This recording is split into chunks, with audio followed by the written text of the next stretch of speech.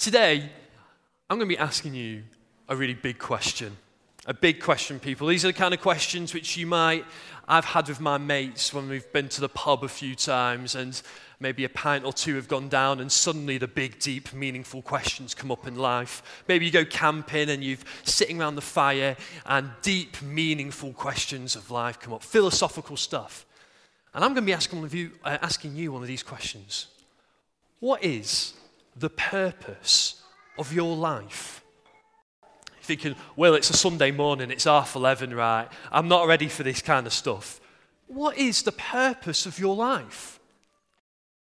Why do you exist? What is the reason for it?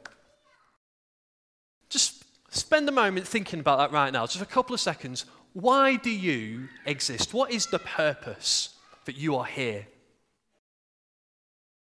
Now, some people kind of believe we're here by chance. Believe that we're just random particles that have all come together, atoms which have just formed, all happened by chance due to the state of the universe found itself in millions of years ago, and here we are today.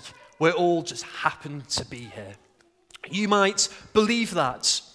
And someone who thinks like that could think a way of, well, it's potluck that I'm here. I may as well do whatever makes me happy. Have you heard that phrase? Do whatever makes you happy. Maybe you've even said it to someone. Someone's been pouring out their life to you, saying, I just don't know what to do. Do whatever makes you happy. Maybe you've said that. Maybe you think that. You know, there's a big flaw in that way of thinking because sometimes people get on my nerves.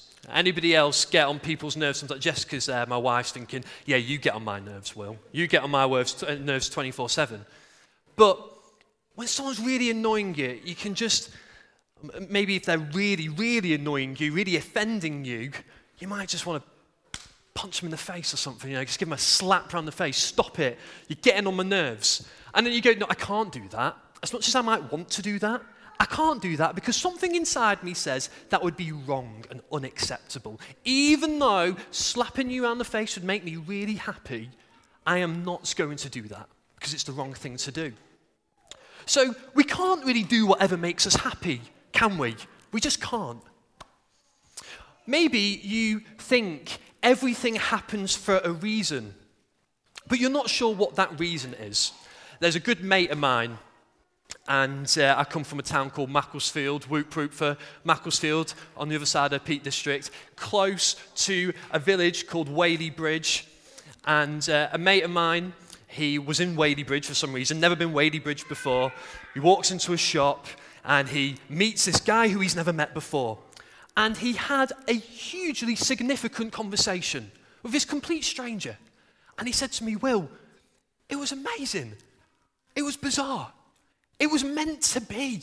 Everything happens for a reason. And then he said, the universe has caused that conversation to happen. I was like, really?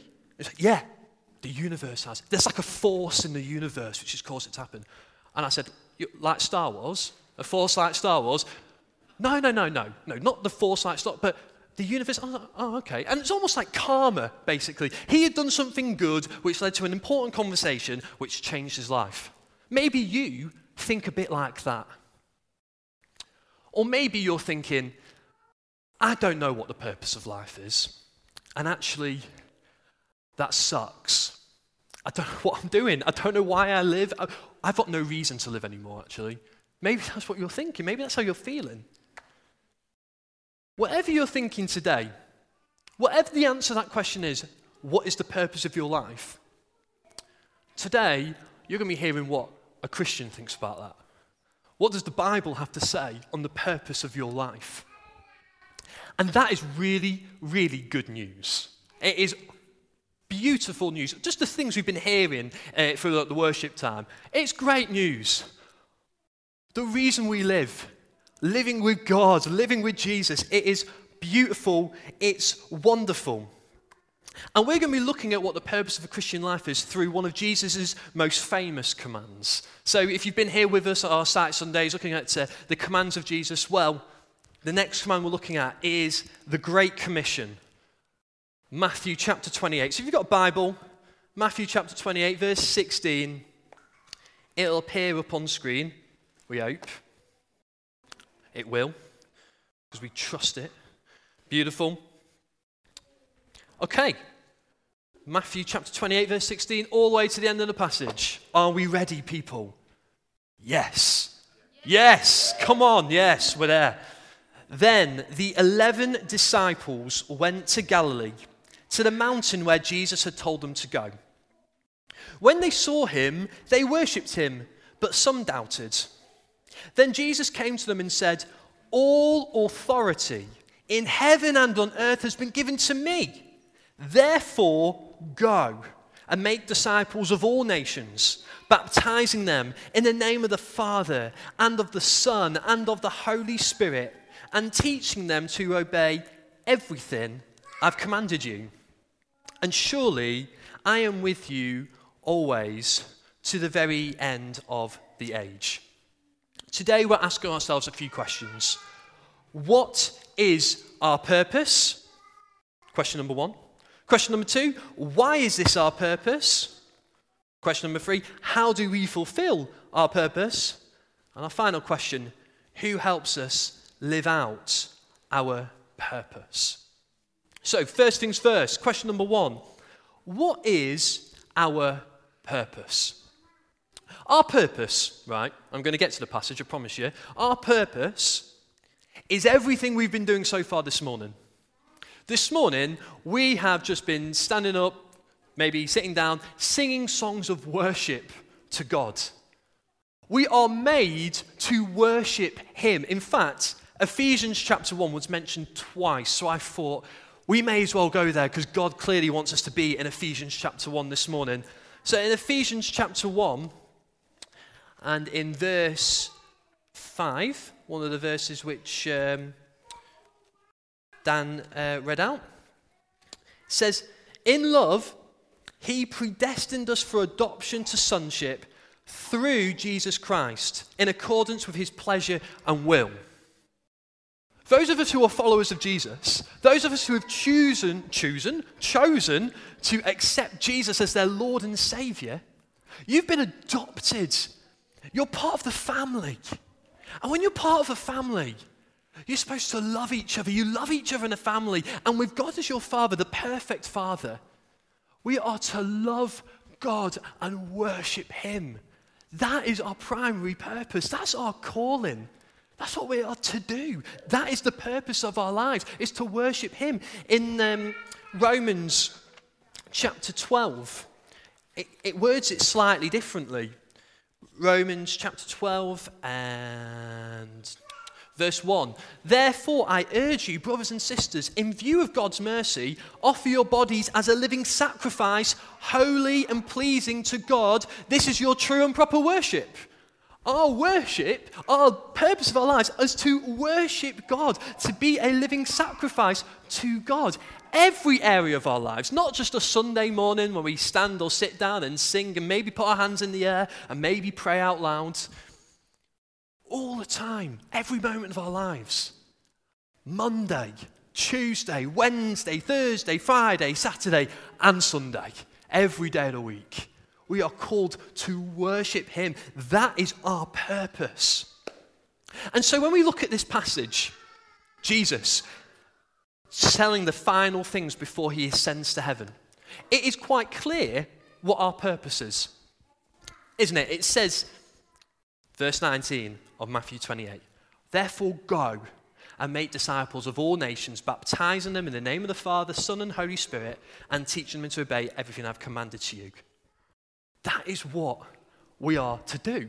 That is our purpose.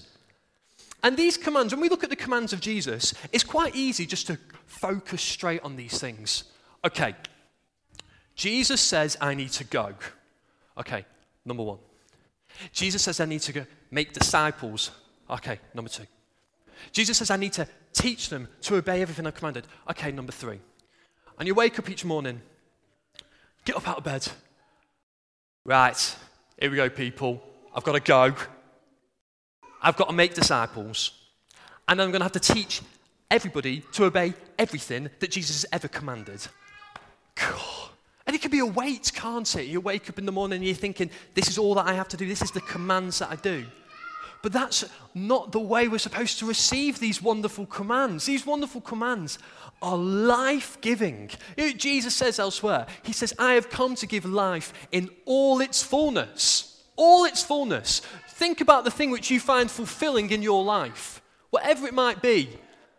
Trust me, I know Man United, I thought would fulfill my life, but they fail every time at the moment.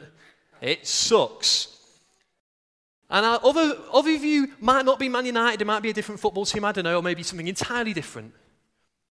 We find life in all its fulfillment in Jesus, in only Jesus. Jesus said that his yoke is easy and his burden is light. Walking life with Jesus, walking life with God, it's not burdensome. It's not called to be burdensome. So, when we receive the commands of Jesus, when we hear this command, go in, making disciples, teaching them to obey everything that Jesus said, that can become weighty, but it was never supposed to be weighty. It's supposed to be joyful. Joy is different to happiness. I said earlier, didn't I, that do whatever makes you happy is the way that some people can operate.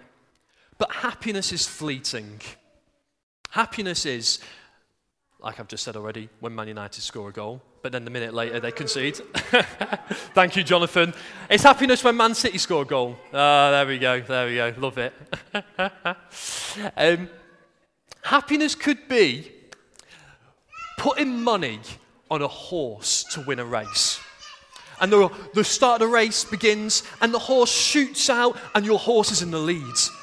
Yes, I'm going to win this money. My horse is going to win. And then it gets to the first hurdle. And what happens? Your horse falls over it, collapses, out the race. Oh, in a moment of happiness, it's momentary, it's fleeting, and now it's gone. Joy is different. Joy is what Liz prayed out just now. Joy is this deep satisfaction in knowing that you are accepted and loved by God, knowing that He is faithful, knowing that He never changes, and knowing that you are with Him. That's deep joy. Totally different to happiness. It means that when bad stuff comes up, we can know, oh Lord, this is hard, this is tough, but I've got you. And it's a joy, deep joy. It's different to happiness. So our purpose is to follow Jesus. Our purpose is to love Jesus. Our purpose is to follow His commands. Those commands are joyful, give joy. And so one of those commands, possibly one of the most important ones, our purpose is to go. Our purpose is to make disciples. Our purpose is to teach disciples to obey everything that Jesus has ever commanded. Number one, what is our purpose? That is our purpose. Why is this our purpose? Why is this our purpose? Well, as Christians, we believe that God has created us. In fact, whatever you believe, you might believe about the universe draws everything together, or maybe you believe that we're just here by potluck. No matter what you believe, this is still the truth. God has made you, and He's made you in His image, and that God loves you, and actually God has called you for a purpose. We were hearing just now from Ali about the kingfisher. The kingfisher, it's always there. You just need to know where you're looking. I thought, come on, that's right. Today is a chance. The Lord, I believe, is calling some people today. You might be thinking some of the other stuff I've just said about the purpose of your life, but today the Lord is saying, no, I made you. I know everything about you. I love you. And I've given you a purpose. Ephesians chapter 2. So we've just been Ephesians chapter 1. Let's go Ephesians chapter 2. Verse 10. Any of you, when you're flicking through the Bible, right, do you sing a song to try and find the book in the Bible? Do you not? No, I learned it when I was in, so sing it. Matthew, Mark, Luke and John, Acts and Romans follow 1 Corinthians 1, Corinthians 2. Remember the beat, it's easy to do. La-di-da-di-da-da, da-da-da-da-da-da. Galatians, Ephesians, Philippians, Colossians, 1 and 2. Thessalonians. And then it goes something else, but we'll stop there. Ephesians chapter 2. That's just, you can have that for free, all right? When you're flicking through and you're going, where's Ephesians? Let's get the song going, right? Ephesians chapter 2, verse 10. It says this: we are God's handiwork, created in Christ Jesus to do good works, which God prepared in advance for us to do. You are made by God. You are God's handiwork. And He created you with a purpose. He's prepared good things for you to do in advance. So if you don't follow Jesus, you do have a purpose. He's calling you to be part of the family, and He's calling you to go and serve Him by doing the things that He's called us, all of us, to do, which is what we're talking about today. Christian brothers and sisters, if you're thinking, what's my calling? Have you ever got hung up on that question? What's the calling of my life? Like, am I supposed to be here? What is my calling? Sometimes we can just go round and round in circles, can't we? What's my calling? What am I supposed to be doing? Jesus makes it clear. We are to go, we are to make disciples, we are to baptize those disciples, and we are to teach them to obey everything that Jesus commanded. The calling is for all of us, individually and corporately. We are called to do this wonderful thing. So, how do we fulfill our purpose? Let's go back to our passage. Okay. Verse 18, it says, then Jesus came to them and said, all authority in heaven and on earth has been given to me. How do we go? How do we make disciples? How do we teach them? If this command is supposed to be joy-giving and not burdensome, how are we to do it? Well, it's clear just there, what I've just read. Jesus says, all authority in heaven and on earth has been given to me. Jesus has all authority over it all. I did a little Google, right? I Googled, what authority does Jesus have? Just see what does Google have to say about it. I came across a good mate of mine. He's called John Piper. We're very close. We're good mates. And he had this beautiful list, which I'm going to read out, of Jesus' authority. And it's just glorious, so I'm going to share it with you. This is the extent of Jesus' authority. He has authority to create. If you're making notes, I've got 10, by the way. I've got 10, so get your hands ready. Jesus has authority to create. He has authority to sustain. He has authority to govern nature itself. He has authority over Satan and demons. He has authority to oversee the governs and the affairs of history. On to my second hand now. He has authority over disease. That's why we just prayed for people to be healed, because Jesus has authority over it. Jesus has authority even over our sin. He has authority over it. He has authority over us coming to know Him. He has authority over our conversion.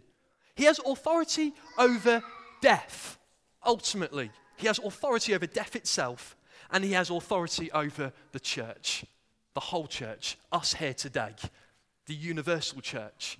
He has authority over it all. Jesus has all authority. Sometimes, I think I've heard Francis Chan do it, this guy who's a famous preacher, American fella, and sometimes he'll just get everybody in a room to go, take a big deep breath. And he goes, God just allowed you to do that. God allowed you to do that. He has authority. Jesus has authority. And then it's a fact on here. He says all authority in heaven and on earth. And I'm thinking, in heaven? I mean, most of those things I've just mentioned there are kind of earthly things that he has authority over. He has authority over all of heaven too. Like, is it like that? Or is that just me? Mind-blowing moment. Mind-blown emoji right here, right now. But the crazy thing is that Jesus gives us authority. The one who has all authority, he gives us authority. When he sends out the 12 and the 72, if you want to check it out, Luke chapter 9 and Luke chapter 10, Jesus says, I'm giving you authority. You have authority from him. So when it comes to how do we do these commands, how do we go, how do we make disciples, how do we teach them, we're doing it under the authority of Jesus. We're doing it under the authority that he gives us the strength to be able to do it. Not that we muster it up ourselves. It stops being waking up in the morning, I'm going to have to do this, I'm going to have to do that. It stops being like that. Because it's life-giving. You go, Jesus, I need you. Jesus, I can't do this without you. Come and help me. You have all authority. That's what happens. It changes things in us. So let's look a bit more specifically at how do we go? So I picked out 3 commands from the passage for us to go, for us to make disciples, and for us to teach them to obey all of Jesus' commands. How do we go? We can look at what the disciples did when Jesus heard this command. So let's think about what's happened up to this point in Jesus' life. Jesus has been born, the Christmas story, God himself incarnate, born. He's lived for about 30 odd years or so. He's lived a perfect life. He's done nothing ever wrong. He had 12 pretty good mates who he chose for himself, his disciples. One of them betrayed him, handed him over to the authorities to be crucified and murdered. And he died. And then 3 days later, he rose again from the dead. And then he's had these kind of weird resurrection appearances. You can read them in the Gospels and go, a little bit strange what's going on here. But Jesus is walking amongst the people on earth for a few weeks or so after his resurrection. And now we're up to this point where he's now going to leave earth forever, and he's going to go and sit, I'll say forever, not leave earth forever, but sit at the right hand of God until he's to return again for the second coming. And what the disciples do when he says to them, you need to go, they stayed. They were told to go, and what they initially did was they stayed in Jerusalem. They stayed in Jerusalem waiting for the Holy Spirit to come, waiting for the Holy Spirit to come on them. And when the Holy Spirit came, they went out into the city they knew oh so well, into Jerusalem. That's where they went. Yes, they did eventually get on to going to all Judea, all Samaria, and to the ends of the earth. They did go that far, but initially they were going where they already were. So how do we go? I want to encourage you today. You are to go where you already are, if that makes any sense. You are to go where your life is. What you do with your day-to-day life, you are to go to those places, going knowing that's where you're going to make disciples. That's where you're going. So I don't know what it is. How do you spend your day? How is your time filled up? Is it with looking after children? Is it a particular club or a particular hobby? Maybe you're in a paid job. That's where you're to go. You are to go to those places. You're to go with intentionality.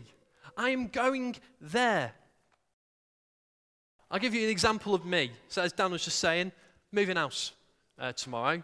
We've got a few guys come and do move some stuff, help us out, removal company, take things from one place to another place. I'm going to see those people tomorrow. Whoever they are. I don't know who they are. I don't know their names yet. But I can't think in my head, I'm going to spend time with these people, possibly 3, 4, 5, 6, I don't know how long. But we've got to think of intentionality. How am I going to make a disciple of them? That's where I'm going. Where are you going? Where are you going tomorrow? Where are you going this week? I've been thinking intentionally for us. This is a little bit different for us, potentially to you guys. We are going to move house. We are moving to a different street. And when we get there, okay, we're going to knock on our neighbours' doors. I'm going to knock on the doors. Me and Jessica will go around, we'll knock on the doors, and I'm going to try my utmost to mention Jesus at some point. Mention being a Christian. Mention being part of a church. That's where we go. We are to go to these places. We are to go to where you are. I don't know what your paid job is, but let's just say, for example, if your job was, I don't know, Jessica's a radiographer at the Children's Hospital. So her paid job is to help scan little children who need an X-ray and various other scans like that. The primary purpose for her there is to go and to share Jesus, actually. Now, showing and declaring Jesus there will be doing her job, practicalities of it, really well. That absolutely is part of it. But the primary calling is to make a disciple, is to show the love of God. To go there. Where are you going? Where are you going? And once we go, we are to make disciples. So how do we make disciples? A disciple is someone who loves Jesus, someone who worships Jesus, who serves others like Jesus, someone who loves God and loves others, and also points others to Jesus. So making a disciple of someone is both with Christians and with non-Christians. Sometimes it can get limited down, can't it? So I'm going to make a disciple, and that is just with my Christian brothers and sisters. No. It's with the non-Christians too. And if you focus with actually making disciples with non-Christians, so it's also with Christians too. It's both and. We are to make disciples. That is what we are to do. So what is making a disciple? It is a long lifetime process of someone coming to know Jesus. It's someone being baptized. It's someone becoming more and more like Jesus. It's someone learning to obey all of Jesus' commands more and more and more. It is a long lifetime process. It doesn't happen like that, or there's not a particular course you can do to become a disciple. No, it takes all of our lives. That is what we are to do. But I just want to pick out on something. Jesus mentions baptism, mentions being baptized. Being a disciple of Jesus includes getting dunked in water. He tells us to do it. So if you are a believer and you haven't been baptized, why is that the case? What's the reason for that? I'd love to personally have a conversation with you about that, because I see that Jesus is telling us to do it. And for those of you who don't know what baptism is this symbolic sacrament which is showing the dying to your old life and coming out again new life to live all for Jesus. That's what baptism's about. It's symbolizing being dead to the old life, raised again, born again, new creation in Him. We're to be baptized. Now, when it comes to thinking about making disciples, I think about people who maybe I could help encourage know Jesus, but I also think about who's going to encourage me to walk closely with Jesus. One of the good mates of mine in this church, who's not here, he's at part of a different site, so I feel like I can mention his name, Sidjo. If you know Sidjo, what a guy. He's one of my best mates because he will point me to Jesus more and more and more. I know he loves Jesus. I know he's serving Jesus, and he helps me do that. I've got to be intentional of who I'm spending time with, and he's intentionally someone who I want to spend more time with because he's going to help me do that. We need to think like that in that sort of way. Who is helping you know more in Jesus, and who can you help to know more of Jesus? We're all called to it. We're all part of it. It's your calling. We are to make disciples. So how do we teach disciples to obey Jesus' commands? I think first and foremost, we need to actually live out Jesus' commands. If we are to teach others to do it, then we need to do it ourselves. We need to show and declare with the way we live our life, our behavior, that we are obeying Jesus' commands. So in the workplace, that's what we are to do. At home, with family, that's what we are to do. We are to do that with Jesus. We ask the Holy Spirit to come and fill us, and he will help us do that. I'm going to get to the final question in a moment. Who helps us do it? I know it's a big thing to live out obeying Jesus' commands, but we're going to get to that because it's not God is with us as he does that. And we have to be as well as living out Jesus' commands, we have to be willing to open our mouths and say something. So I'm starting to do Monday Night Football on a Monday. Hey, come on, Jonathan, he's loving it. Come on, yeah, it's Monday Night Football. And those people who come to Monday Night Football, they're going to realize that over the next few weeks and months, I'm just going to mention more and more of Jesus every week. And sometimes the temptation can be when you're telling people, saying, we're going to play football in this certain way because it honors God and it loves other people. And as a Christian, that's the way I want to be, and that's the way I want us to play. It can get to the point of saying, you've told them this so many times, why do you keep on telling them? They've heard it all before. We can get into that temptation to think like that. I've said it already, so I don't need to say it again. Well, what's that? Why? Why would we not do that? Surely that's just a temptation to stop bringing Jesus into the conversation. No, we are to keep on talking about it. Teach them to obey Jesus' commands. That's what we're called to do. That's what we're called to do. It involves opening our mouths and creating an opportunity to do that. So the house that we just bought off this lovely lady, we were down there a couple of weeks back doing a bit of measuring up, thinking about furniture and things, and we went into one of the rooms, and there was this huge Bible on the floor. I'm talking a Bible, probably about that thick, that big, in this massive chest, and it was like, woof, wow. And we saw it, and I said, Jessica, oh, she's got a really big Bible there. I thought, remember that. Hopefully, I'll get around to the end of this conversation. I just want to see if I can bring it into conversation to create an opportunity to talk about the Word of God. You know what? It was great because she went and said, did you see my Bible in the room? And so I ended up having to have a great conversation with her about why she has this big Bible. It's a family heirloom which has come down from generation to generation. Shared the gospel. Shared about what Jesus has done for all of us.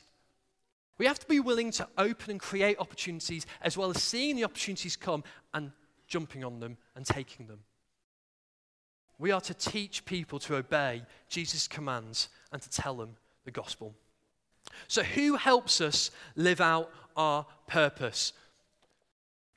Final sentence of the whole of the book of Matthew. And surely I am with you always to the very end of the age. Jesus is with us.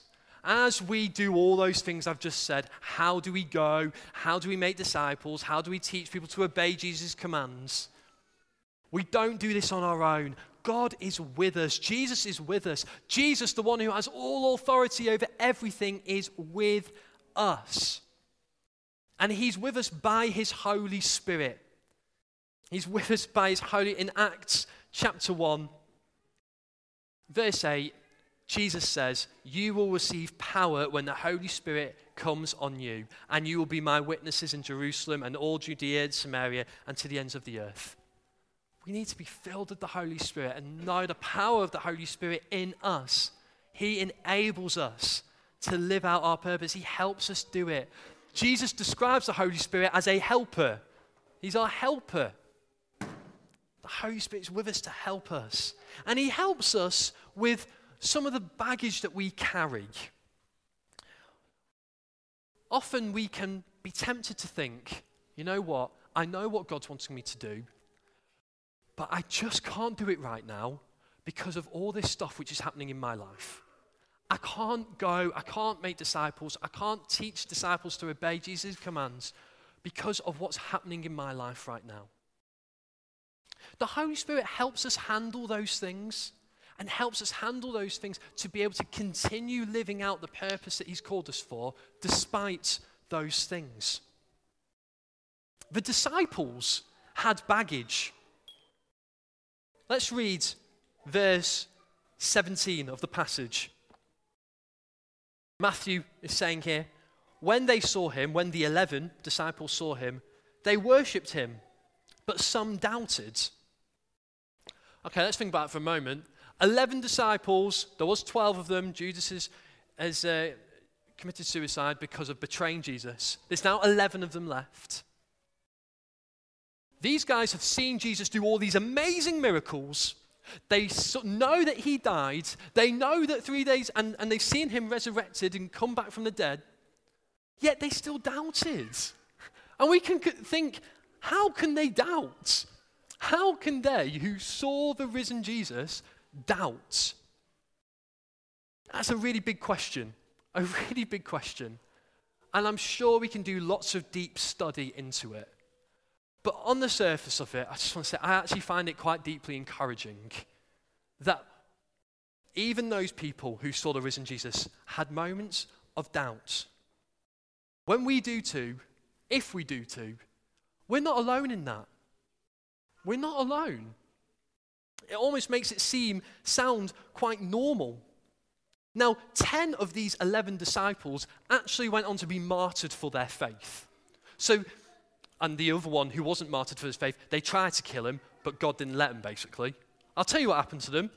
Andrew was crucified. Bartholomew was crucified. James, son of Alphaeus, was stoned. James, son of Zebedee, was beheaded. Judas, not Judas Iscariot, a different Judas, he was stoned. Matthew, the guy who wrote this book, was speared. Peter was crucified. Philip was crucified. Simon was crucified. Thomas, who's known as Doubting Thomas, was speared for his belief in Jesus. And John, they boiled in oil and it failed. So he was exiled and he died of old age. All these guys who doubted went on to do incredible things for Jesus. Don't write yourself off. Don't write yourself off. If you're in that place of doubt at the moment, don't write yourself off. We see actually in Jude verse 22, I think it is. Jude has a direct instruction. Be merciful to those who doubt. Be merciful to those who doubt. If you find yourself in a place doubting something, then what I see from that verse is that we are called to be merciful to those who doubt. So if someone is doubting, you can be open. You can share it with a close Christian brother or sister. We're going to be merciful. You're not going to be reprimanded. You're going to be brought in. You're going to be loved. That is what we can do if we doubt. But I don't know what your baggage is. I don't know what it is, the thing which you're facing, the thing which you're walking through, which you're going, I can't go and do this, Will, because of this is going on in my life. I say, talk to a close Christian brother or sister. Let them disciple you. Let them point you to Jesus. Let them pray for you. Know the Holy Spirit is with you. And God will help you. God will help you. So, we're coming into lands now, guys. I'll ask the same question as I asked at the start. What is the purpose of your life? Is life all about doing whatever makes you happy? Is life all about going with the flow, knowing the universe will cause all things to happen to you? Or is the God who created everything, who's in control, given you a reason to exist? And has he told you what that reason is? I believe he has. And as we've been hearing, it's the start of a new term. Should we start off on the right foot? Let's go. Let's go and make disciples. Let's show the love of Jesus. You're going into school. I want to encourage you. I want to pray for you. Go, knowing that God is with you. You're not alone. The Holy Spirit is with you. Jesus is in authority over that school. go knowing that he's with you. Going to work, go knowing that Jesus is with you. Christmas is coming up. We heard about that earlier, didn't we? Christmas is coming up, and Christmas is a wonderful opportunity to invite someone to a carol service. We don't just go straight in with a flyer, boom. Let's start trying to mention church and Jesus, building up that ground, making that ground ready to receive the invite, to hear the gospel.